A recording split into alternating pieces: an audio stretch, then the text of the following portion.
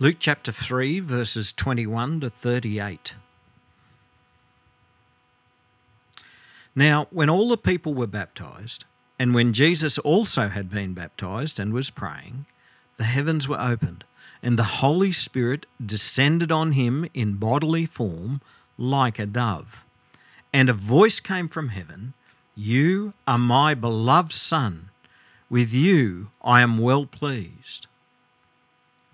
Jesus, when he began his ministry, was about 30 years of age, being the son, as was supposed, of Joseph, the son of Heli, the son of Matthat, the son of Levi, the son of Melchi, the son of Janai, the son of Joseph, the son of Matthias, the son of Amos, the son of Nahum, the son of Esli, the son of Nagai, the son of Maath, the son of Matthias, the son of Semein, the son of Josek, the son of Joda, the son of Joanan, the son of Risa, the son of Zerubbabel, the son of Shealtiel, the son of Neri, the son of Melchi, the son of Adai, the son of Cosam, the son of Elmendad, the son of the son of Joshua, the son of Eliezer, the son of Joram, the son of Matthat, the son of Levi, the son of Simeon, the son of Judah, the son of Joseph, the son of Jonam, the son of Eliakim, the son of Meli, the son of Menah, the son of Mattatha, the son of Nathan, the son of David, the son of Jesse, the son of Obed, the son of Boaz, the son of Salah, the son of Nahshon, the son of Aminabab, the son of Admin, the son of Ani, the son of Hezron, the son of Perez, the son of Judah, the son of Jacob, the son of Isaac, the son of Abraham, the son of Terah, the son of Nahor, the son of Serug, the son of Reu, the son of Peleg, the son of Eber, the son of Shelah, the son of Canaan, the son of Aphaxad, the son of Shem, the son of Noah, the son of Lamech, the son of Methuselah, the son of Enoch, the son of Jared, the son of Mahalaleel, the son of Canaan, the son of Enos, the son of Seth, the son of Adam, the son of God. Good morning, everyone. The rain's steadied. Right, well, sometimes when we read in the Bible, we're actually left with some unanswered questions. And sadly, and shame on us, we preachers have a nasty habit of always wanting to appear as if we are very knowledgeable and have all the answers. I'm going to let you in on a little secret. We don't. And today's a case in point. So today is about the baptism of Jesus. And the question that immediately comes to mind is, why did Jesus need to be baptised? I mean, as we learnt last week, the baptism of John the Baptist is about repentance for the forgiveness of sins. And we know that Jesus is sinless, so why did he need to be baptised? He didn't have any sins to repent of, didn't need to be baptised for that. And in the Gospel of Matthew, when Jesus comes to be baptised, John the Baptist says, "No, I can't be baptising you. You should be baptising me." And Jesus basically says, "Suck it up, cuz. This has to be done. It has to be done to fulfil all righteousness." What does that even mean? And,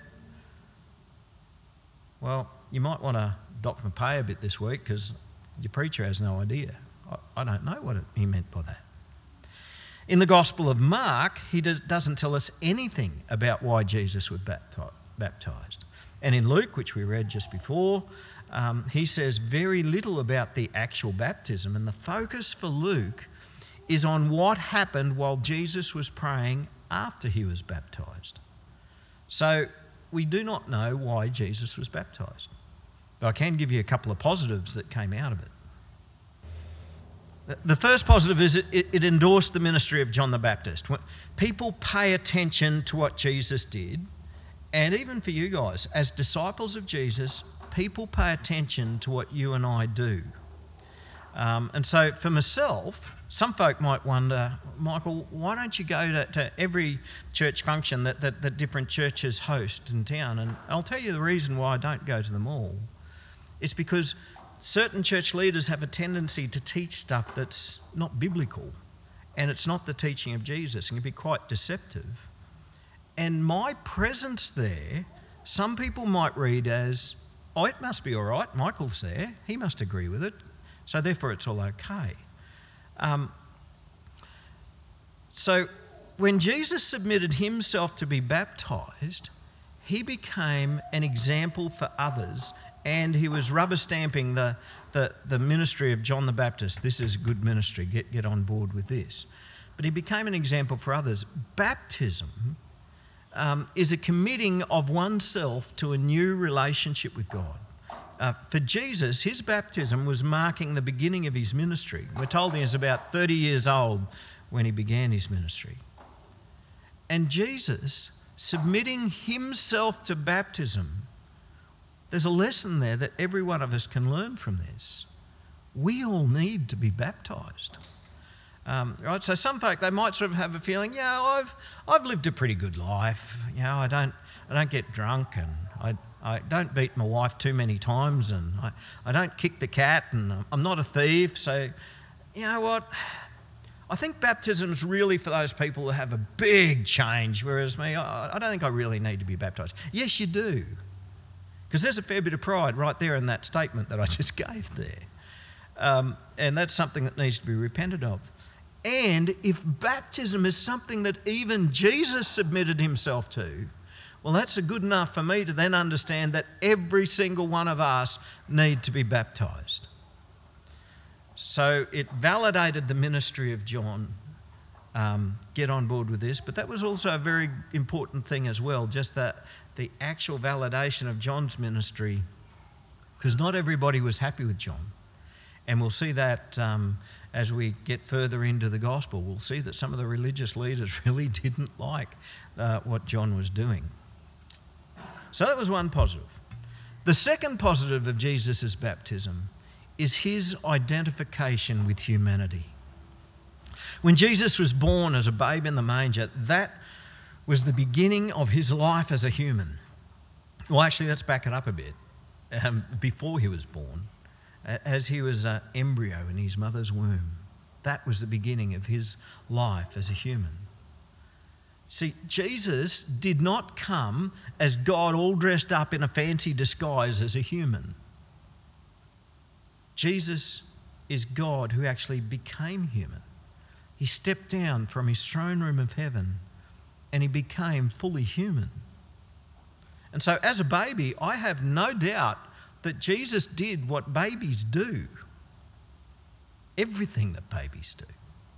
I have no doubt that the Holy One would have been soiled in his own excrement as he dirtied his nappies. Imagine that, stepping down from the holiness of heaven to be in your own excrement. I have no doubt that the one who is the provider and provides everything that we need, he was the one who would cry out at the top of his lungs just so that he gets his mum's attention, I need a feed.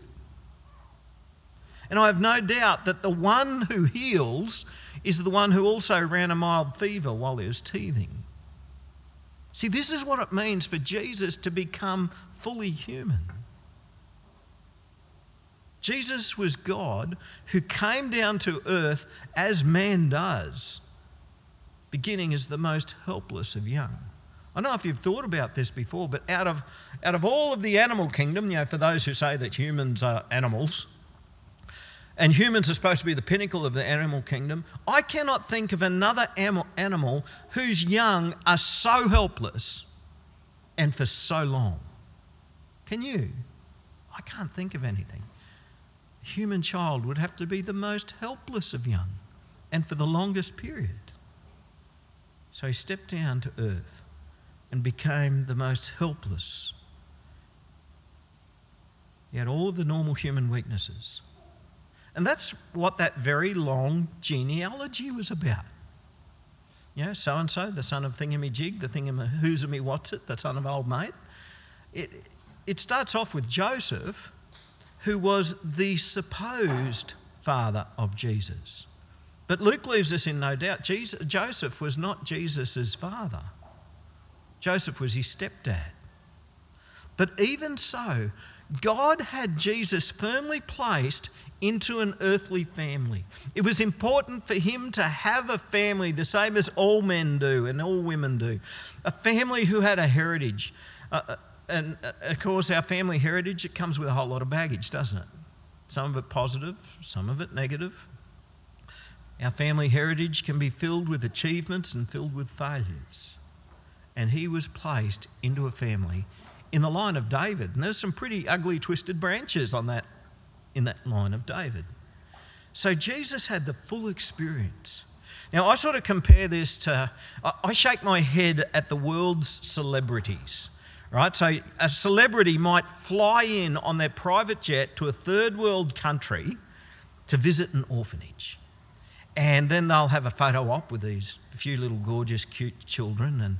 And then they might get a little video clip of them dishing out some gruel, very selflessly, mind you, dishing out some gruel to all the starving masses. And then after they've finished with that, they hop into their luxury Range Rover and drive back to the airstrip where they hop back onto their luxury private jet.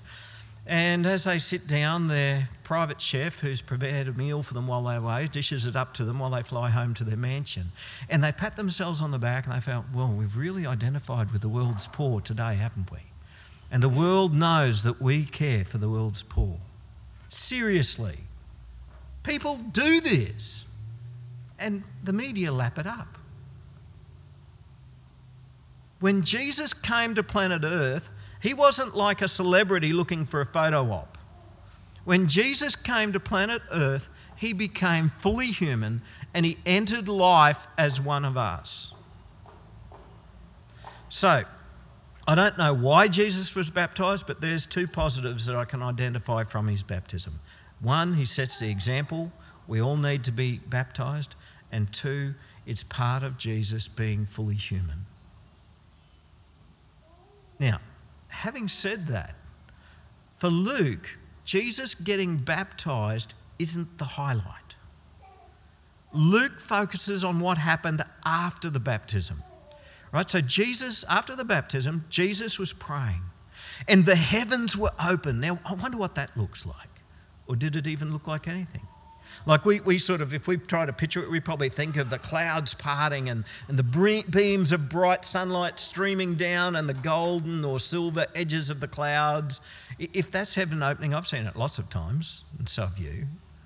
But I don't know if it's something that people could see or whether it was just a statement, the heavens opened. And verse 22 says, and the Holy Spirit descended on him in bodily form like a dove. Right? This is something that could be seen. That's what it means when he says the Holy Spirit came in bodily form. Now, does that mean that the Holy Spirit came down like a bird and landed on Jesus' shoulder like a parrot sits on a pirate's shoulder? I don't know. Or when I read this, I think back to the beginning of creation. In Genesis chapter 1, verse 2, right? So the very second verse in the Bible tells us at this point that the earth was without form and it was void. And the darkness was over the face of the deep, right? So that it's covered in water and it's all just dark. And it says, and the Spirit of God was hovering. Now, in the Hebrew, the word is actually akin to fluttering. Right? So the Spirit of God was fluttering over the surface of the waters. So I sort of think of that when it talks about him coming like a dove. Is that what it means? I don't know. Or did the Holy Spirit just glide down gracefully like a dove and land on Jesus? We don't know. What we do know is at that point, the Holy Spirit came upon Jesus in a new and visible way. But that's not the climax either. The climax is the voice of God. The voice of God comes from heaven. You are my beloved Son. With you I am well pleased. Yeah, Jesus is fully human. But he's more than that. He is also the beloved Son of our God. Righto, Michael. What's in it for me? Pardon? What's in it for me?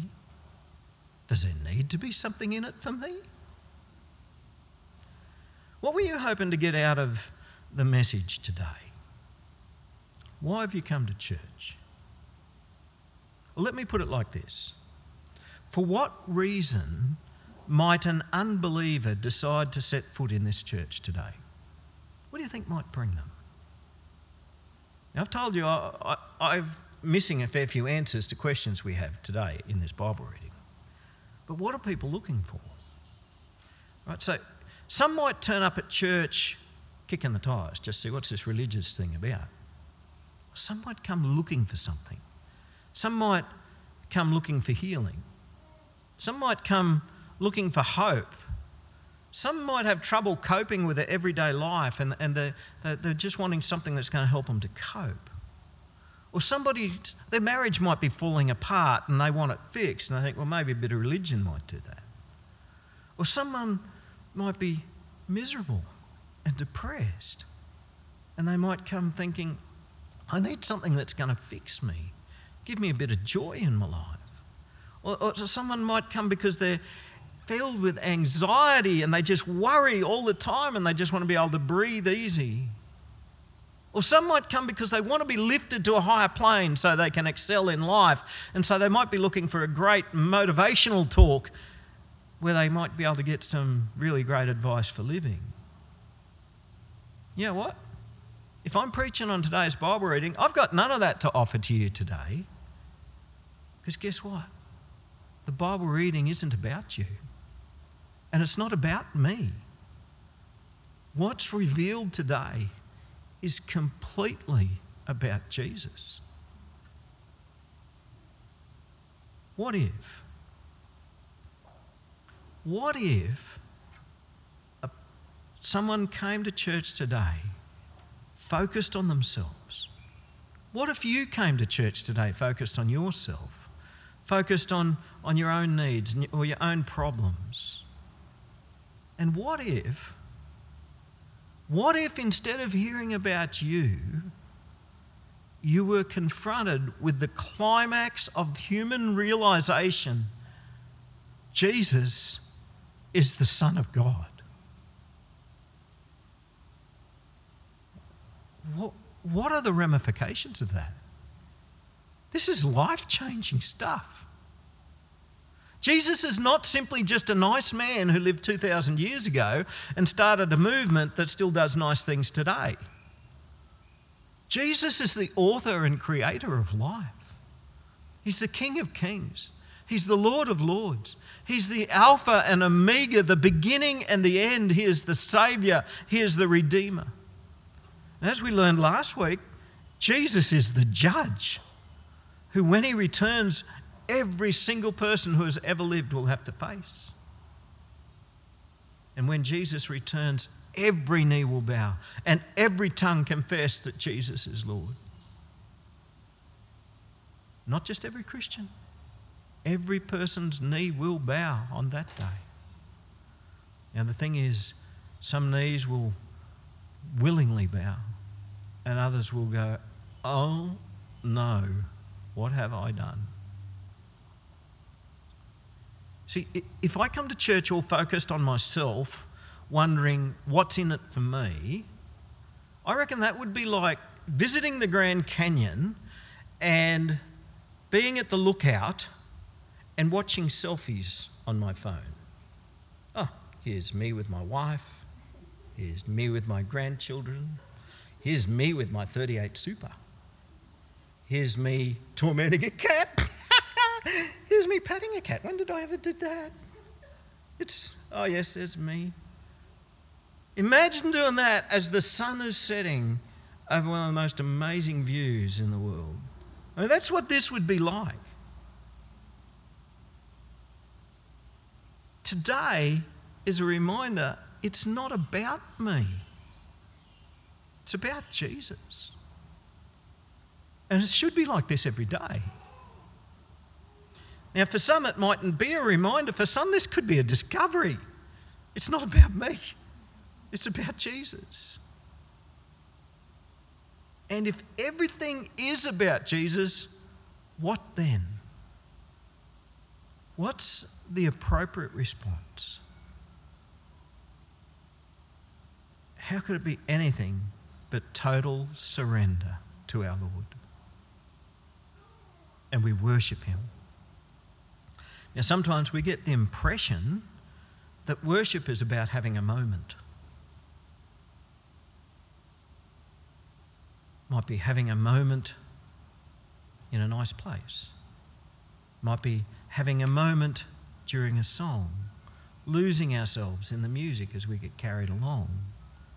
Well, let me tell you, if that's what worship is, the godless are very good at worship because they can be moved very well by music and by all sorts of things. That's not worship. It can be part of worship. But true worship is a life surrendered to God. Not just an hour, not just 20 minutes, not just a few thoughts or a few moments. It is a life surrendered to God. In Romans chapter 12, Paul says, I appeal to you therefore, brothers, by the mercies of God, to present your bodies as a living sacrifice, holy and acceptable to God, which is your spiritual worship. Jesus told us to worship in spirit and in truth. What is worshipping in spirit? It tells us right here. Offering our bodies as a living sacrifice to God. And then it goes on to basically give a picture of what this means, and it's a picture of repentance, which is what we talked about last week. He tells us, do not be conformed to this world, but be transformed by a renewal of your mind. That's the picture of repentance that we're talking about last week. And that is the sort of worship that God is looking for. That's the sort of worship that Jesus Christ has the right to receive because he is the Son of God.